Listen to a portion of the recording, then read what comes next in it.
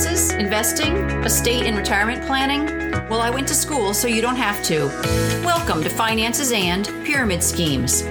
Finances and, in conjunction with my company, Capital Coaching, helps people achieve their financial goals through personal, tailored, and attentive financial coaching services.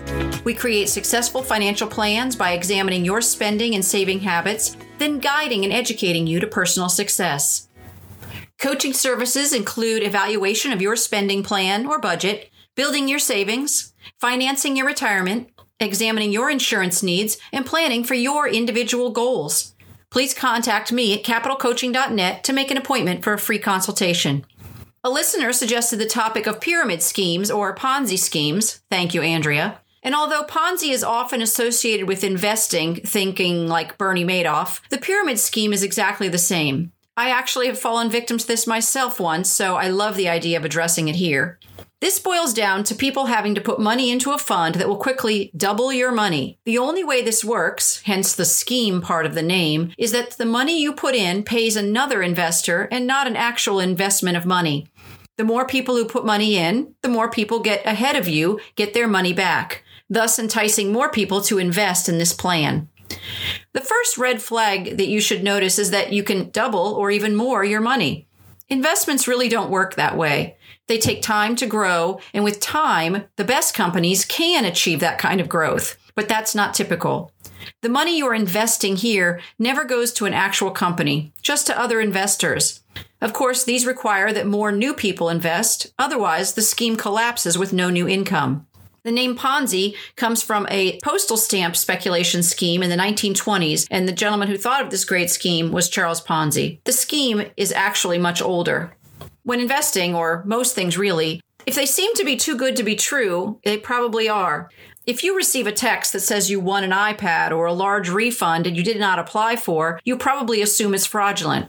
All investments carry risk, and there's no guaranteed return on stock, and the federal government does have something called guaranteed funds, but the reality is that they can't really promise a return on these in an actual crisis. If you're hearing otherwise, you should be suspicious.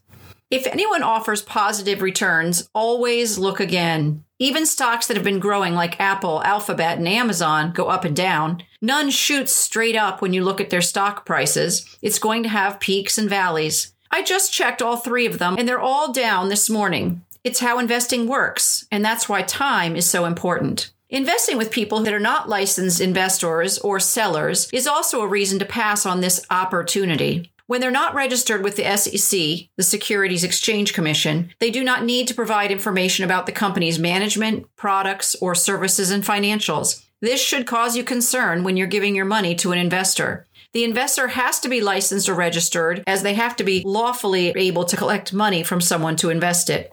As with most fraudulent things, the pressure to hurry and get this item is a key component.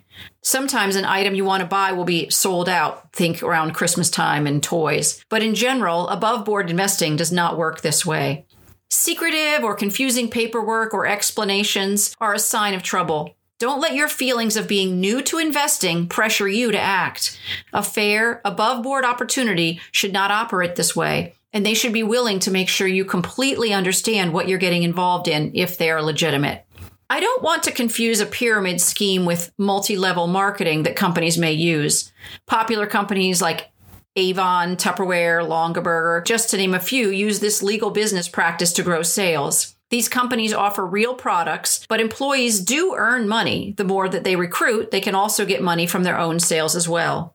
An example of a true pyramid scheme happened in 2008 in Canada, promising people a chance to get rich by selling low-cost travel membership plans. To be able to qualify, the applicant sellers were first required to purchase memberships for themselves at a costly $3,200 price tag. Actually, more than 2,000 people bought in, as they were promised $5,000 for each similar membership they sold. But they could only realize their profits when the applicant members accumulated $100,000 in sales, which entailed selling at least 20 different membership plans. Investors did finally file a class action lawsuit, which did return their money. But again, if you have to sell something to make money, you might want to be wary.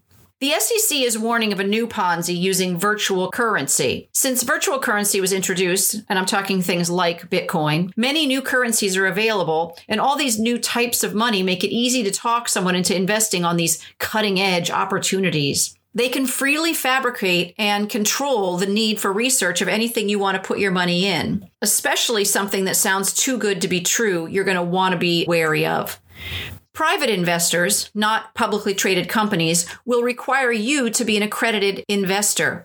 And that's someone who is financially sophisticated and able to fend for themselves or sustain the risk of loss, according to the SEC. If you're not being asked about your net worth or salary, you should be wary because they're not able to decide if you are able to sustain the risk without that information. I found a site called PonziTracker.com, and they share the current schemes that people are using to dupe investors. In 2008, John Woods of Georgia, an investment advisor and registered representative, and this is a good sign, began soliciting investors outside of his employer for a company called Horizon. Here, he and his cousin and brother began promising guaranteed fixed returns.